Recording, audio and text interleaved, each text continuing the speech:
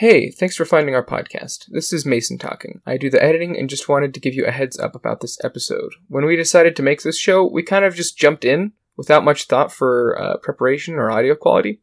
We as a group think the content we created was still good enough to put out in the universe, but we wanted to give you a warning that this episode will be a bit rough around the edges. If that's a concern for you, that's completely fair, and I would recommend skipping to episode 4, What is Engagement? At that point, we took the time to get some upgrades and came in with slightly more of a plan. We also took the time to introduce ourselves in that episode, which we neglected to do here. Don't worry though, I can introduce us each here, so I will do so now. My name's David. I'm Trevor. And I'm Mason. I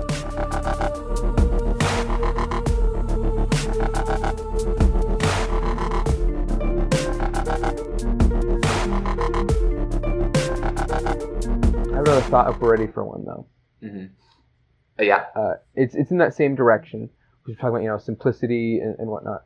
So I was thinking of at what point, and I know what we're all going to say, but there's going to hit a point where someone's going to want to try and do something, and the mechanics don't quite handle it due to the nature of the rules of the game. At what point do you throw it out, make something up? At what point do you compromise? At what point do you say, let's find a different way to do it? Because we all come from a pretty role-play heavy bent, and it's like, I want you to be able to do the thing. Is typically what we end up doing as individuals and as a group. But how do you find what's comfortable for people for that? I think mechanically, D&D at least doesn't have very robust rules about role-playing. Obviously the most effort they put into the rules are on combat and skills. Mm-hmm.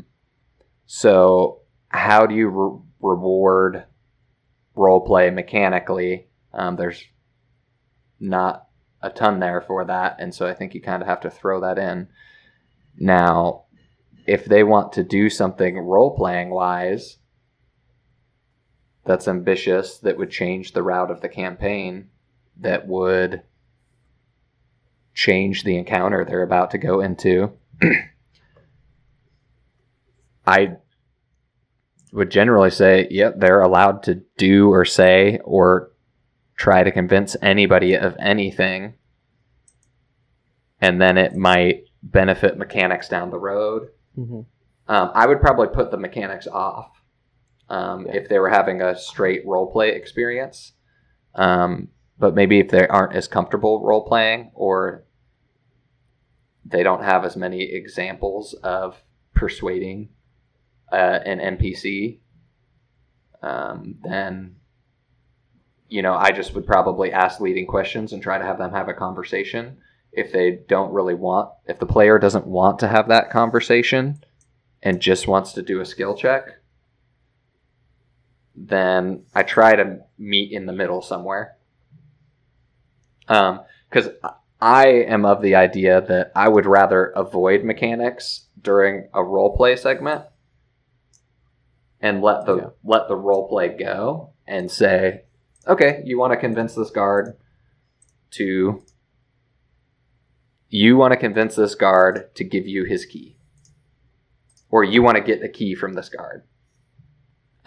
If it's all roleplay, then that's a conversation. That's a dialogue. But if you're stealing it from him, then that's mechanics. Yeah. Because where this question came from was when Dave was mentioning, D&D compared to other games.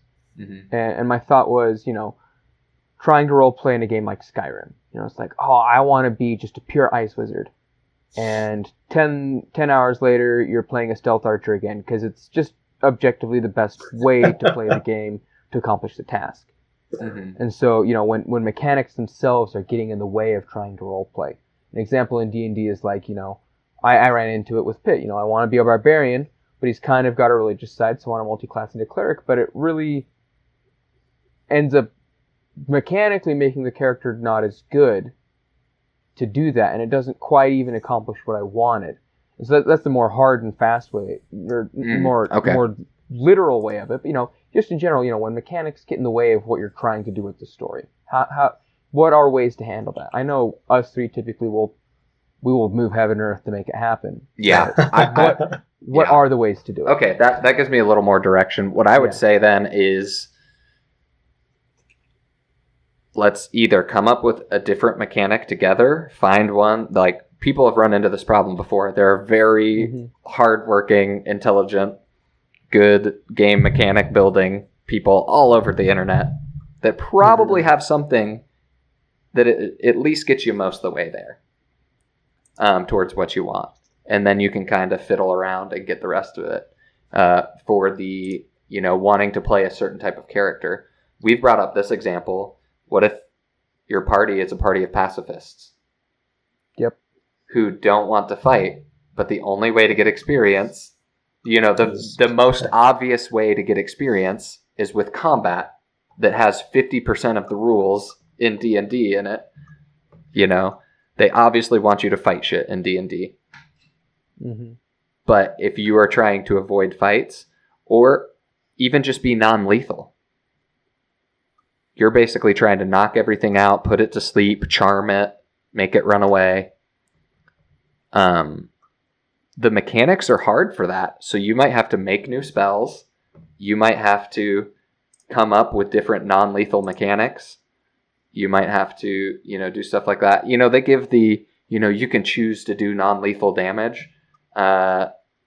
Honestly, I think that's kind of a cop-out, because if I'm attacking you with a great axe and I can do, 1d12 of damage, I'm not going to do 1d12 damage if I hit you with the hilt. Yeah. Like, arguably, if we're going for the realism route, well, we play this fantasy game that's all made up in our heads. So, I would say, what has your character developed to take people down safely?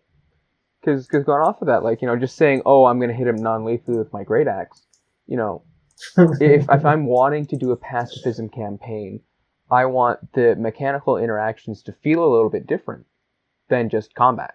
Because then, if I'm going and whacking people with my great axe to knock them out, is that really truly pacifist, or is it just sort of merciful?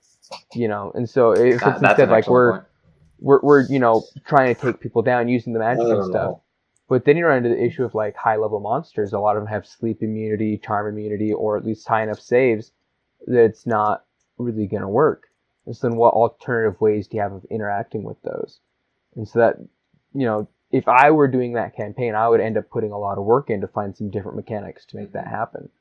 So then honestly, you'd probably have to just do a lot more puzzle combat where you are running away, dodging from shit, building more mobility / escape spells / incapacitating spells, so that, your party is trying to, you are a group of activists that are trying to expose the king's corruption, but you all don't want to kill all these citizens who are acting on the king's orders, because that makes your cause look bad. Yep. So you have to break in to all of these diplomats' offices, but not kill anybody. And if you get caught, what does that escape look like? That's a very different combat than you're in a cave full of goblins. The escape from Hoth. Right? You can't necessarily win the battle because they just have greater lethal force. You have to find some way to incapacitate them that might be very complicated and difficult, and something that, the tools you have are not quite built for. Yeah, that was going to be my next question, just mechanics versus role play, or how do you integrate the two?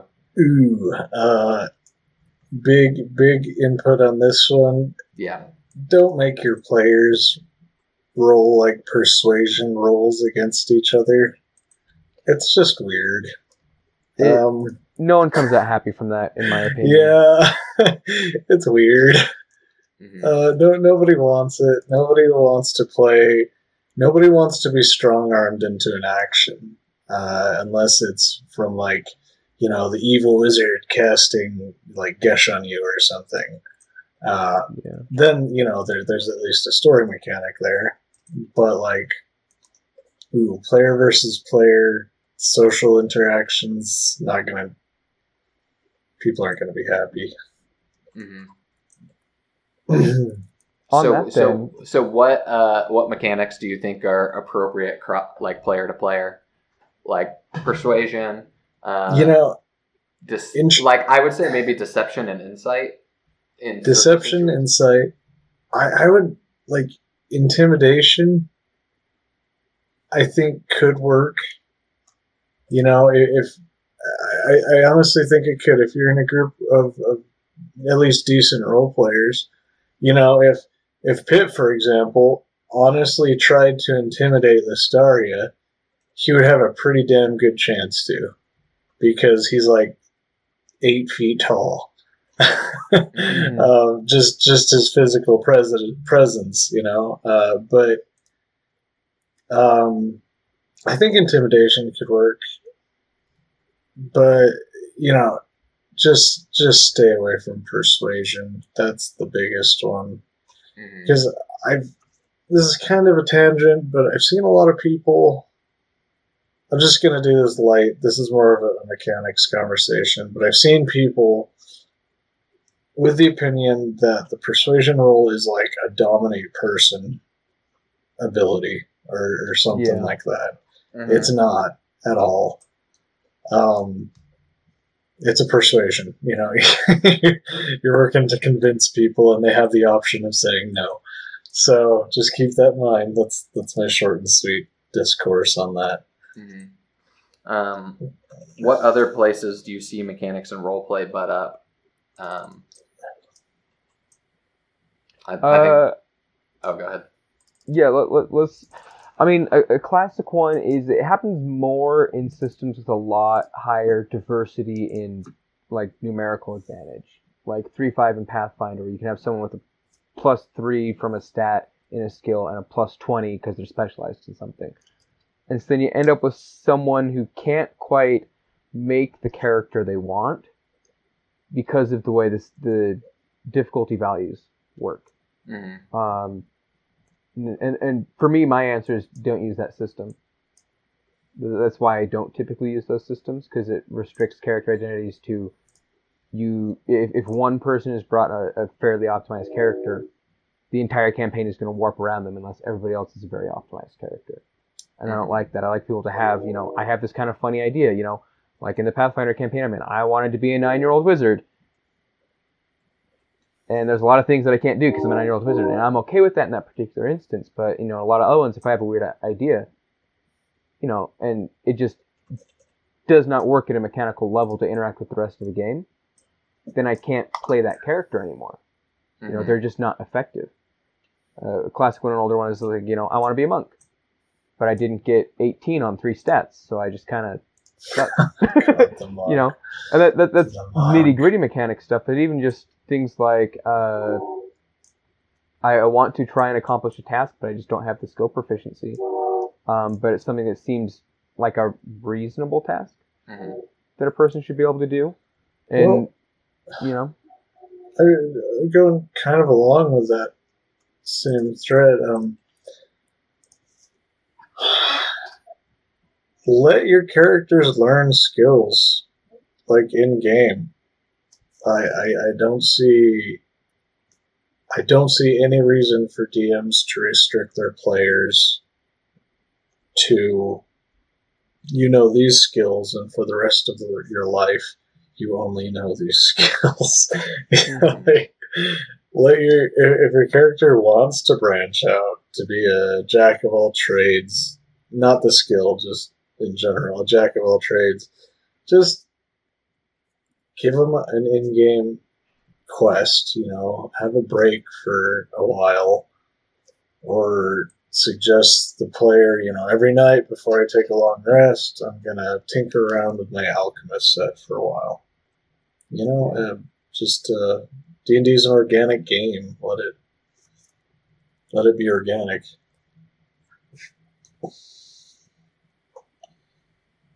Yeah. You can define when it happens. Put your game faces on, boys. I think, so far we've had a pretty varied conversation just about a bunch of different avenues of role play. We're talking about mechanics versus role play, or mechanics that help role play, or when mechanics get in the way of role play. We talked about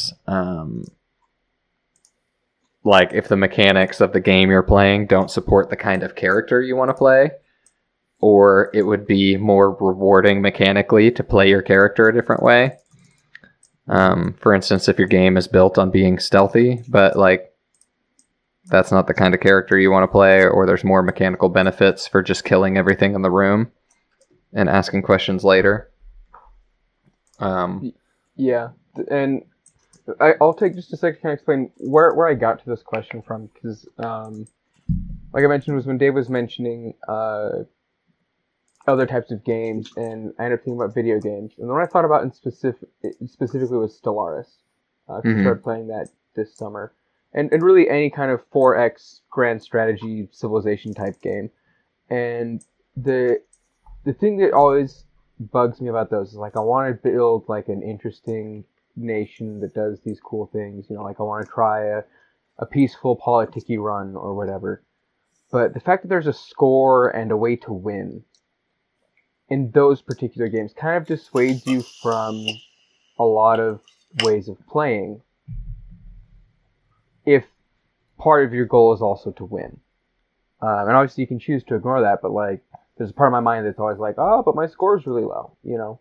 Mm-hmm. And so I never end up finishing those games where I'm like, you know, I want to build a small kingdom instead of just conquering the entire galaxy or just expanding really fast. I want to do like a really small thing. But the fact that my score is low bugs me because I'm like, I'm better than those computers, gosh darn it. You know? Oh, yeah. And that's kind of what got me thinking about like the incentive is it the incentives that the game itself gives to you in the way you play. And I was trying to figure out, you know, because the mechanics running into role play is a hard one. Yeah. And well, like as written, D&D 5e is you can get experience at the DM's discretion for role play scenarios, or if you do a role playing skill challenge. Yep. And so killing stuff gets you XP. But it seems more straightforward to get stuff, get XP by killing stuff. And continuing along that, I know we talked about like you can roleplay in combat, and you absolutely can. But if you want to do like more in-depth character, relational, and dialogue stuff, I've run into it in the game I run, where it's like, you know, solving a problem via words. Success is not clear. Where, you know, success in the combat's pretty clear. Your enemy is dead, they've given up, or they run away. And there's a very clear sign that things have ended, because you're like, okay, we're out of initiative, combat's over. As a structural thing in the game. And well, so I've had a lot of times where it's like we start a dialogue, the dialogue doesn't go anywhere, they feel like they're not getting anywhere, even though they are. And it's like, it's easier to just kill them, and then they move on. You know, I want to bring up an example from our own campaign. Very recently, there's a really heavy discussion between Lestari and Pitt and Theo. And that had I would say a profound effect on Lestaria. I don't know if Pitt had the same experience there, but and I've kind of been mulling over this on my own, you know, like how does a DM adjudicate experience to something that for like as a player, for me personally, I only realized that like I knew something profound had happened, but I only fully realized it until, you know, like a couple weeks after the session.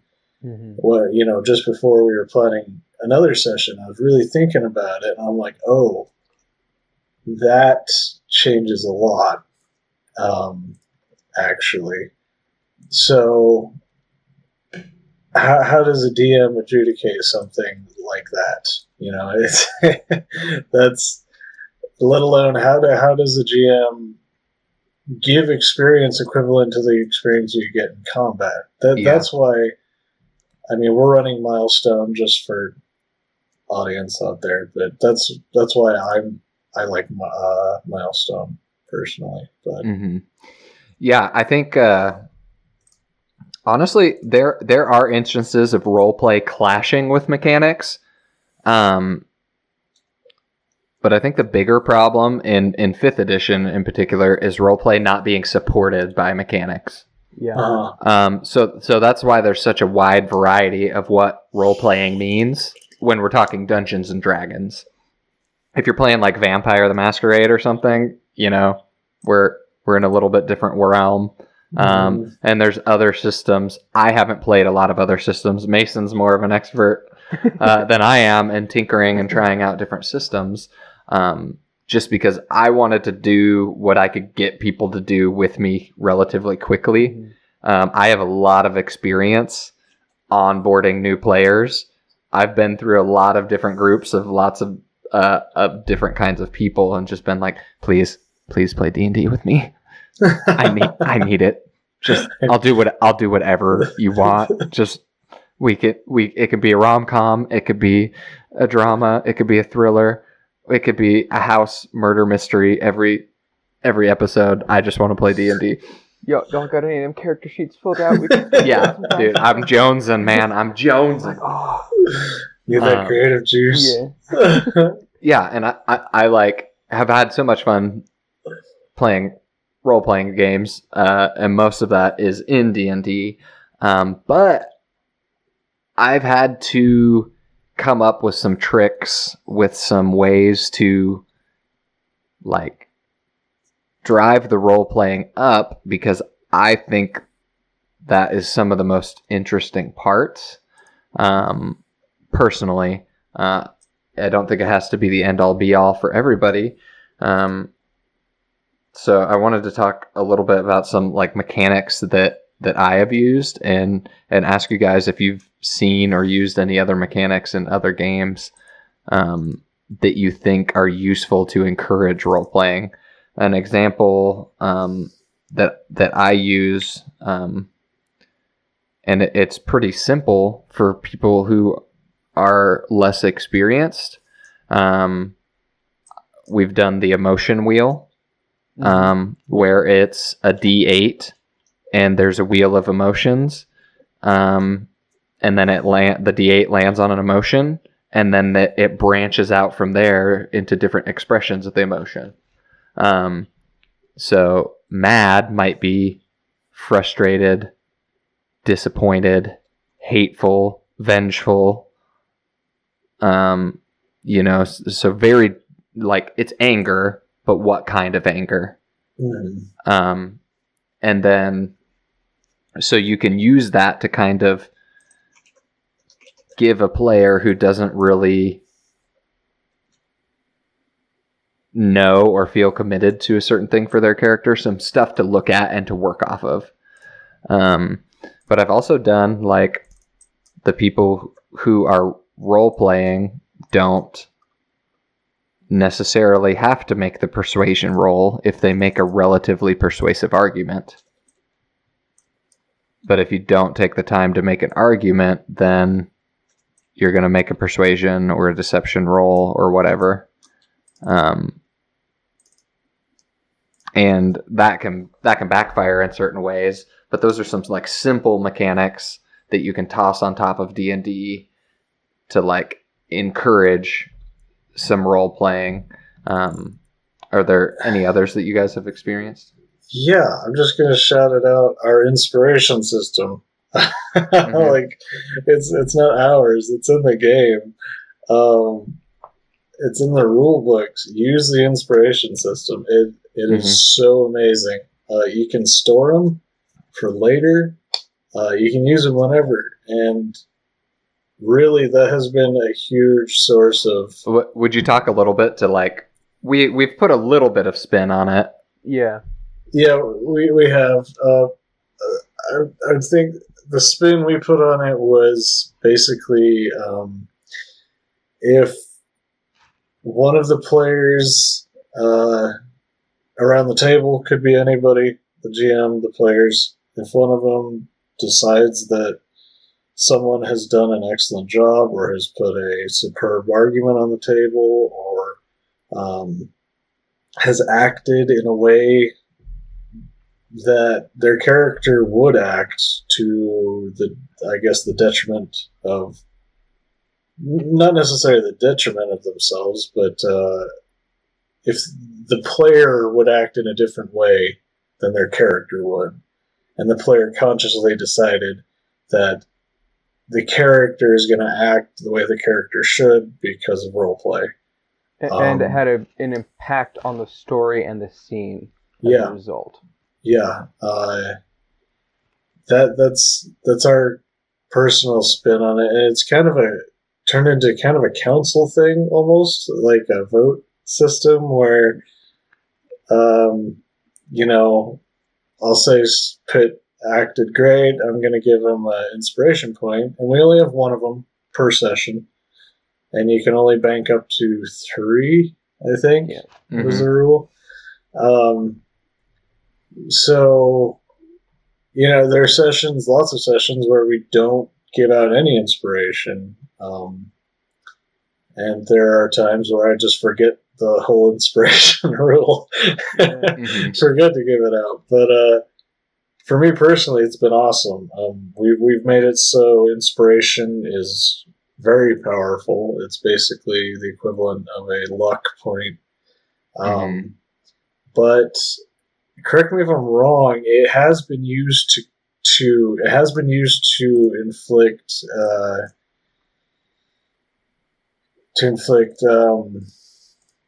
what is it?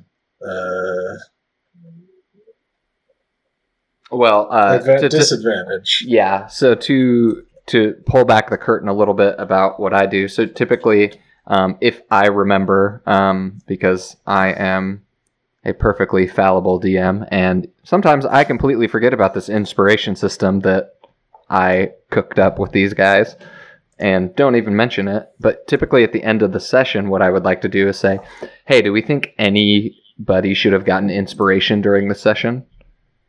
And so we can bring it up for the characters, and the characters can get inspiration. But what I like as a DM is the players have been gracious enough to also award my characters inspiration. So the NPCs get inspiration too.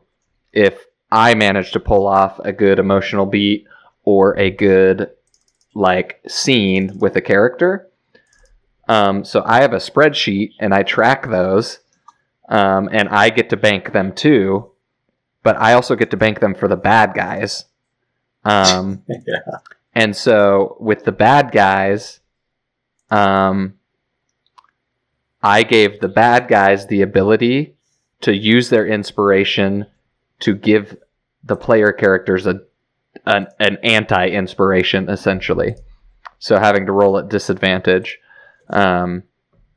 So I'll tie that into the story thematically, but it encourages me to be on top of my game too, because then I can dice are fun. The randomness of D&D and other games based on a bit of chance, usually weighted in some way or another, create some real tension because things can go sideways fast.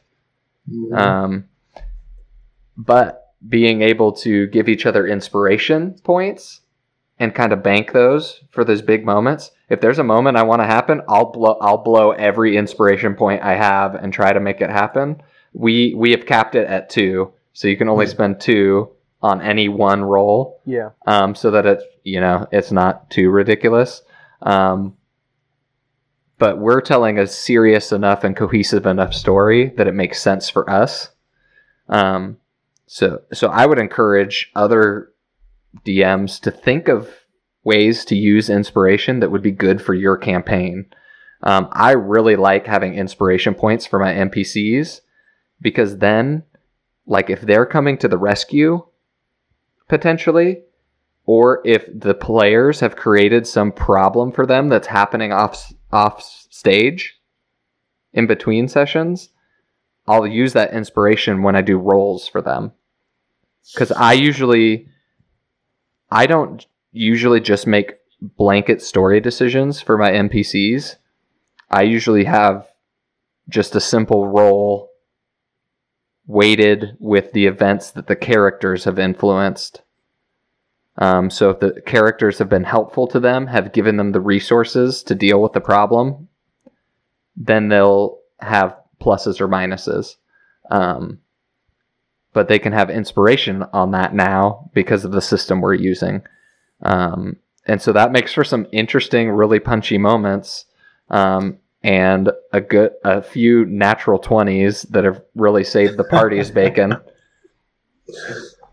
And it's powerful for the players as well because it's role play that then feeds into more role play. Like as a player, if I get inspiration, I see it not as like, oh, I just get to change a bad roll. I see it as, okay, when there's something that's important to my character, I can nudge things towards success. If something makes sense that my character should succeed in it because it's something they're good at or they're motivated to do, that's when I'm most likely to use inspiration on because it's something that's important to them. And so then even just the act of spending inspiration becomes, in its own way, a form of roleplay. Mm-hmm. Yeah. It's the Goku going Super Saiyan because, his friends are in danger, or, the extra bit of energy coming out so that you can clench the task, that bit of adrenaline that helps you push through and get it done. That's how we tend to look at it, and I think it's really upped the role play for us. Yeah. The way, another thing I've seen to help support role play is, I don't remember where I read it, but I've used it on higher stakes, like interaction-based stuff. Because, interaction-based stuff in D&D often just boils down to someone saying, I'm going to try and use this skill to do this thing, they roll a dice, and it happens or it doesn't. And sometimes that's a little unsatisfying for me. Mm-hmm. And so, if you're doing like a dialogue interaction with an NPC and they're trying to get something from them, we'll use the guard example again. Just because it's an easy one, it's a classic kind of staple of, you need to get past a person who is an obstacle. And so as the GM, I'm like, okay, again, why is this person not going to let them through? And I'll make a list of like 2 or 3 things. For the guard, well, number 1, it's his job. And he needs to keep his job, and if he lets him through, he'll get fired.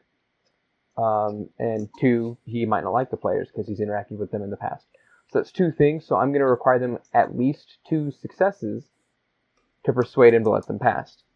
And they will get bonuses on their roll if they can figure out why he won't let them pass. If they're like, hey, can you get by here? He's like, no, dude, my job's here. And they're like, well, come on, can't you let it go? And it's like, no, I'll get fired, and I kind of need to feed my family. So they're like, okay, well, I can feed your family for the next 3 years by giving you 100 gold pieces.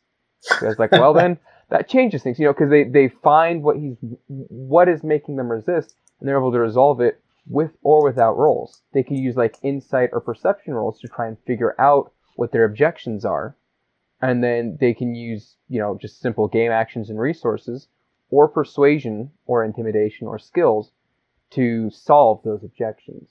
Mm-hmm. And the DC and number of objections can be raised and lowered based on the difficulty of that social encounter. And so it's a pretty easy rule of thumb for me to just like, okay, this, he's a guard, they're giving him 100 gold, it's done. Like, that's a simple thing. It's not the, highlight of the session, but them persuading a king to make them into knights so they can have authority in his kingdom is going to be a lot more.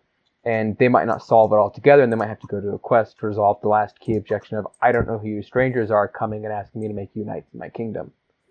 The nice thing, though, is you can literally have a conversation to your players about, like, this is how I'm resolving high-profile social interactions.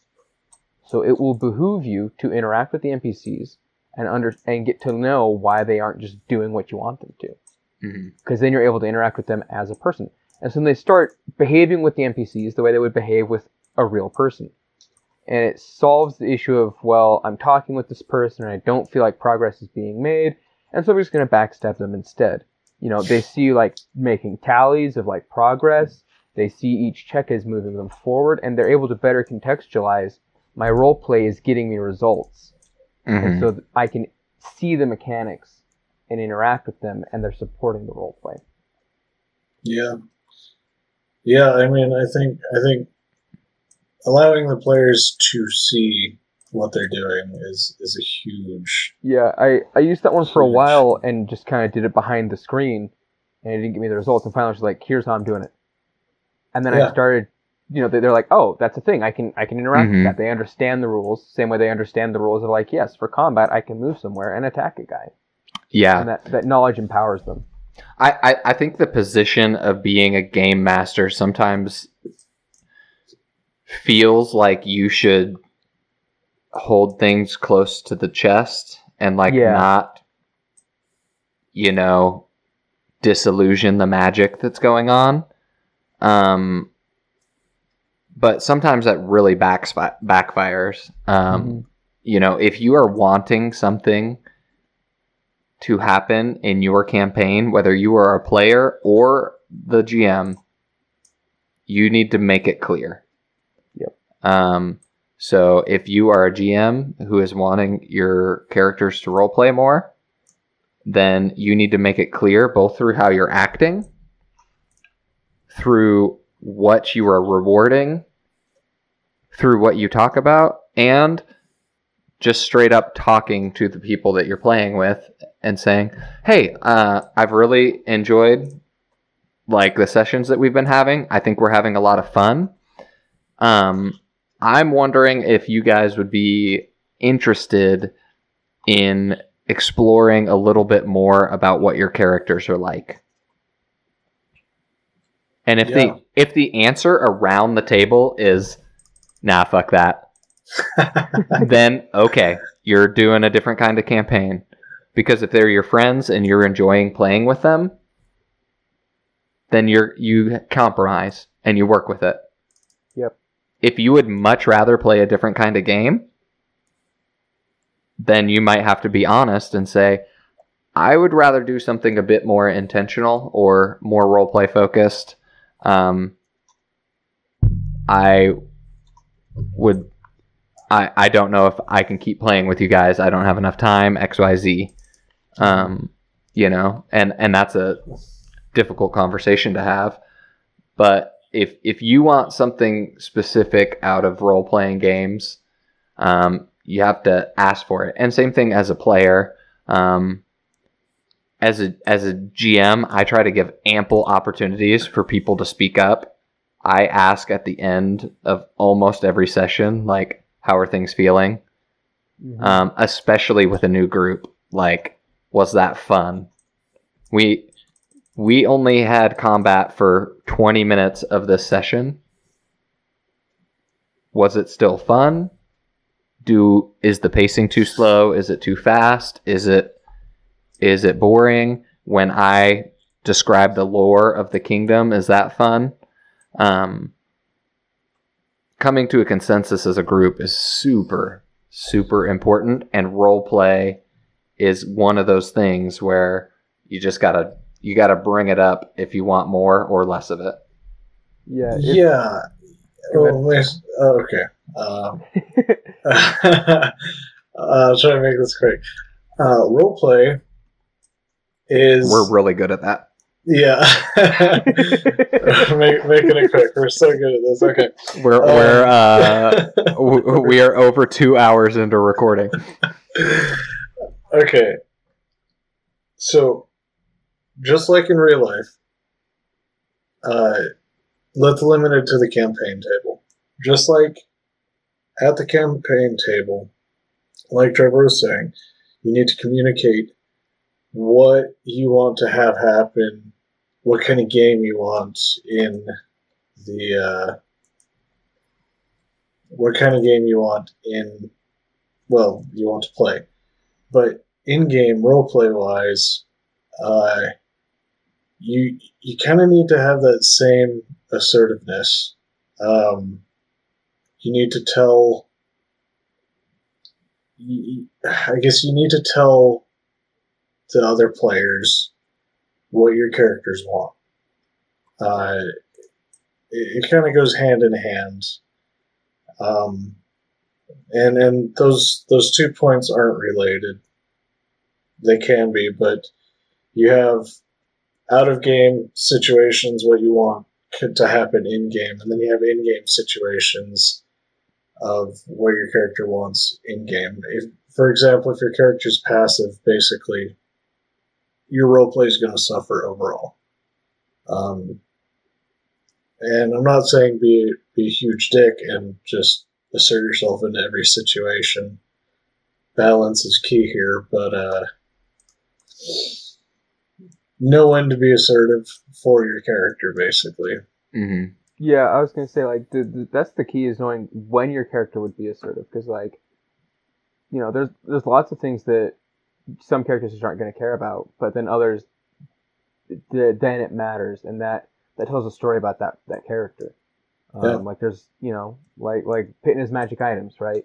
He uses them. They're great.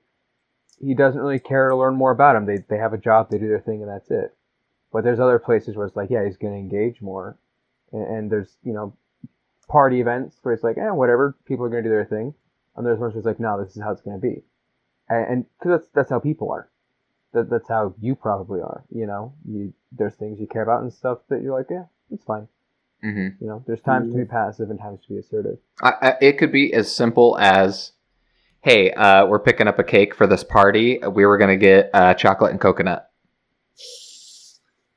Is that okay with everybody? Well, I hate coconut. Yeah. So I would speak up and say, hey, could we maybe do chocolate and vanilla or and literally anything else? Yeah, literally, I was going to say, I do not care whatsoever until you say coconut. I'm like, well, now I have to care. Yeah. You know? And it's terrible. Your character, whoever you are playing, whether you're the GM or you're the player, has the same kind of gut reactions to things. Mm-hmm. Part of the fun is figuring out what those are. You know? It is your character the super studious wizard who wants to discover every unknown magical thing? Well, if you're in the dungeon and there's some magical mystery, your character should be the one, based on what you've told everybody, that won't let it go.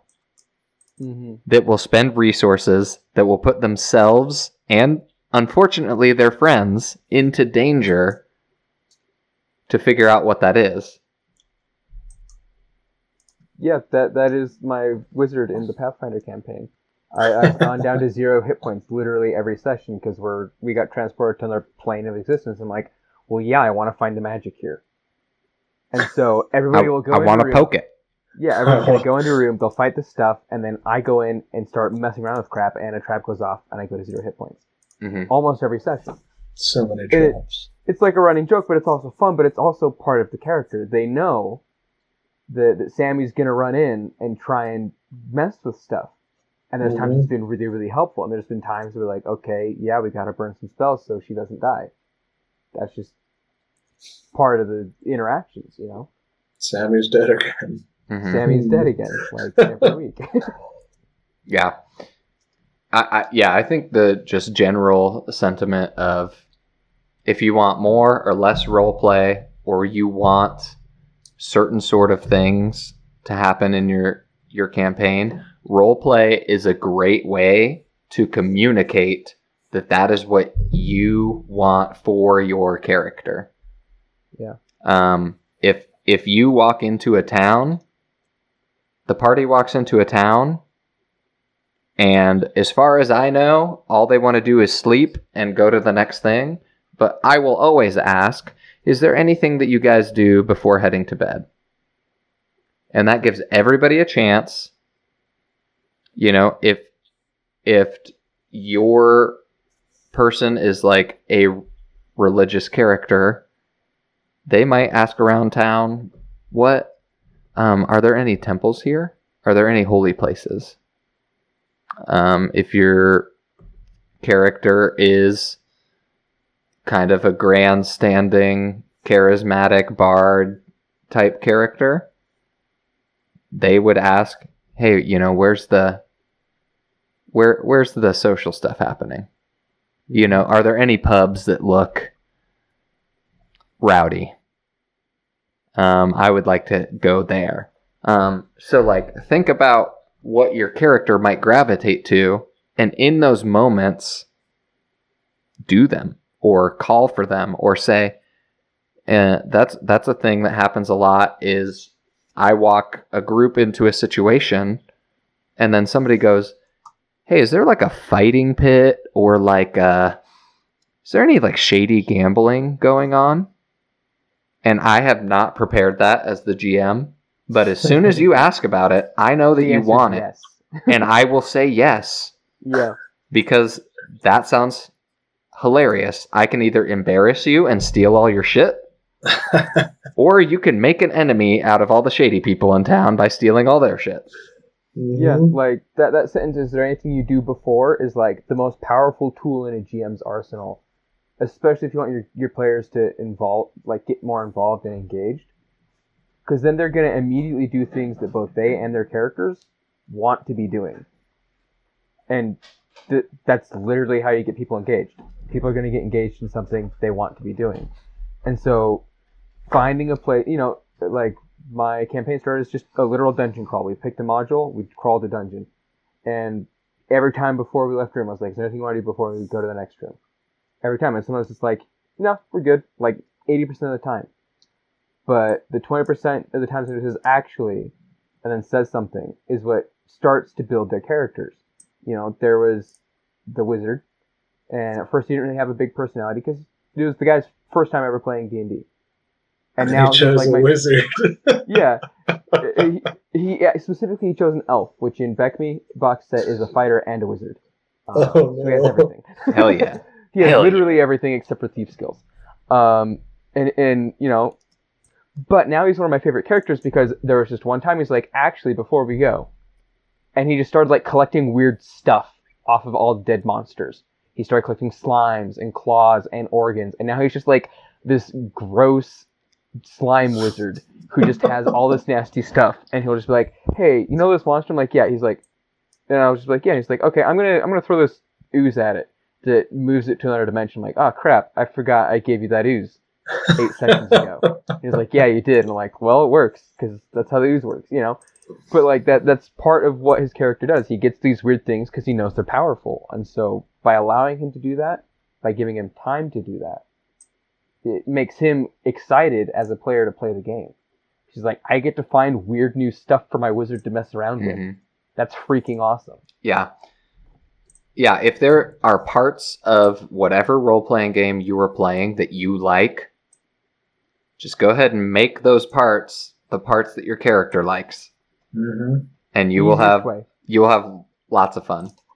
Yeah, if you like exploring new ruins, if you like just beating the shit out of stuff, okay, your character is a rough and tumble character that's always looking for a fight. You can be a wizard and be a fucking barbarian mentality. Oh yeah. You could be the wizard who has some complex that literally wants to test your magical prowess against every other arcane user you ever meet. He's just gone mad with power. You're like literally trying to magically arm wrestle people with mage hand every time you run into them. Yes. And like putting wagers on it. Dude, I'd love that character. I'd eat that shit up. Like I would put a sorcerer or a wizard or bard in every room you walk into for the rest of the campaign. Yeah. Like find something that gets you excited to play and make that part of your character, and then that's the perfect starting point. And then you just go from there as the character and the story develops. You'll add other details of other stuff that was exciting, and you'll find new things to be excited about later on for your next character that you haven't tried yet. It's the tiny details that make characters grow, and if you see them, just dive right in. Yeah. I mean, people are multifaceted. If I think about myself, when I'm hanging out with my friends, my default is to like look out for everybody else and try to make sure everybody's having a good time. Mm-hmm. But if I'm with a bunch of strangers, trying to do my own thing, I'm super selfish. I can be very lazy. But if somebody else is counting on me, I am not lazy. If one of my friends is counting on me, I will work a 20-hour day. I will do whatever. I will try to help them. But if it's me counting on me, I'm going to let the dishes pile up. I'm going to not do laundry. I'm going to be a lazy piece of shit. I feel personally attacked. Right? And so... Stop it. Like, thinking about a character, where did those dichotomies lie? Where would they give 100%? Where will they give 50%? Where will they give 0? Because there's going to be a spot where they give 0. And that could be a very interesting spot to find. It really could. I don't think any of our characters have found that spot. Yeah, like that's something that I've thought about recently, especially with thinking about how you always kind of put yourself into whatever you're writing or creating or crafting. Mm-hmm. Yes. And like I talked a little bit earlier about, like, I'm idealistic, I'm optimistic, and I put that into characters and systems that I create. But the world doesn't always work like that, and not everybody in the world thinks the same way I do. So how do I shake that up? How do I mix that up and come from a different angle? And I think mechanics can help with that. I think that looking for those little details or starting with something simple and expanding is a great way to kind of push that envelope for yourself. Starting simple and expanding is the easiest way because it's approachable. Mm-hmm. So that's the way I make any character I ever make, is I pick like 2 or 3 personality traits and one of them involving like just overall motivation. And then everything else comes from there as I'm playing them, whether that's as a player or as a GM. Because it makes it quick and easy. I get kind of the vibe I want for that character that fits the overall role I have in mind for them. But then I have so much room to grow. And then things are tied into the story that's being told, as opposed to, a story element. I know I'm going to forget. I'm too forgetful. I'm too scatterbrained. Yeah. I'm going to come up with a cool idea, write it down somewhere, and never look at it again until 8 months from when it was ever going to be relevant.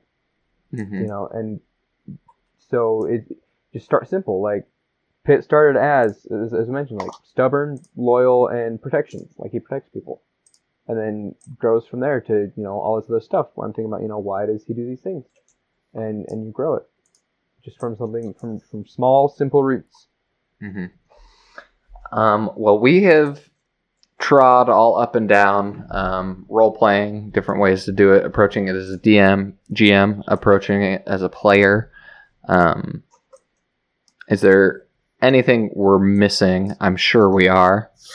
Sure we are. Definitely feel free to let us know, to give us your opinions. Because I think role-playing games are so much bigger than any one tables, any one campaign experience. People experience them in so many different ways. And I'm always fascinated seeing different ways to play, different ways to build an experience that is unique. So that's kind of why we're doing this, because we have had a very unique and very engaging and very strong experience as a group together. Absolutely.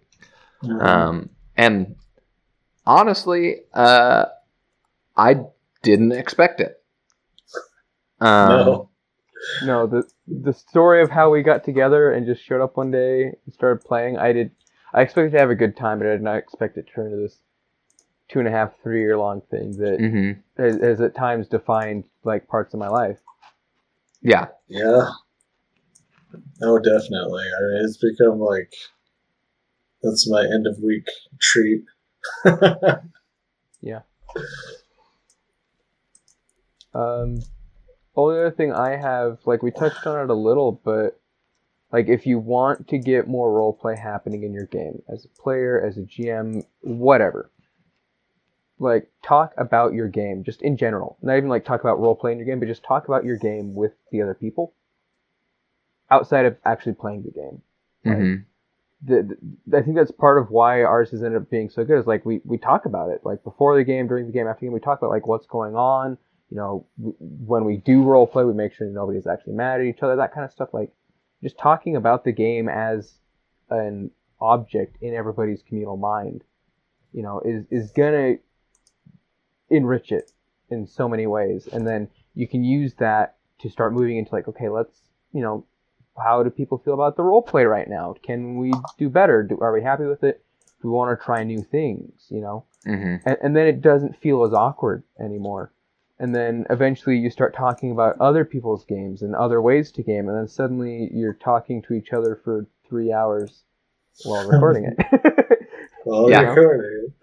And it makes it better, 100%. Talking about your game makes it better. Yes. The point I would like to leave off with is just this. Communicate. It is the biggest crutch to D&D. It is the most helpful step to making it work. And that's all. Like, if you have concerns, communicate them. Otherwise, people aren't going to know. Yeah. And the whole point of this game is to have fun. If anybody tells you otherwise, they're wrong. I will say that. You know, you're playing to have fun. Have fun. Yeah. So, you know, in my experience, the best way to have fun is communication. Yeah, that's all right. That's my key point. Well, I think after many digressions, lots of examples, lots of long-winded dissertations on what role-playing is, what it isn't, when it's good, when it's bad, how mechanics affect it. The basic point it all boils down to is part of the games that we play, tabletop role-playing games, are about pretending to be somebody that you're not. Whether that is you in leather armor with a sword, or whether that is a 27-year-old woman with back problems because they've been tortured all their lives, whether that's you're a fucking goblin. There's so many different things you can be in a fantasy, sci-fi, whatever role-playing game. But the crux of it is are you having fun? Is it expanding your life and making it more pleasurable? And if the answers are yes, then okay, what can we do to make it more fun? And I hope that we answered a few of those questions. We obviously don't have all of them. And we are 100% here to make sure your life is more pleasurable. We're here to give you pleasure. Oh yeah. Stop it. We're starting with role play. We're starting with it at the tabletop. We take it right on to the bedroom. I want to have sex with the goblin. I never said my sexy role play happens in the bedroom. I just want to point that out right now. Hey, listen. A good D&D group role plays together in all facets of life.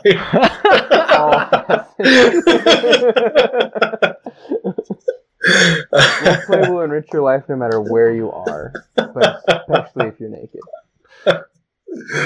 Satanic panic. #. Good Lord Almighty. All right.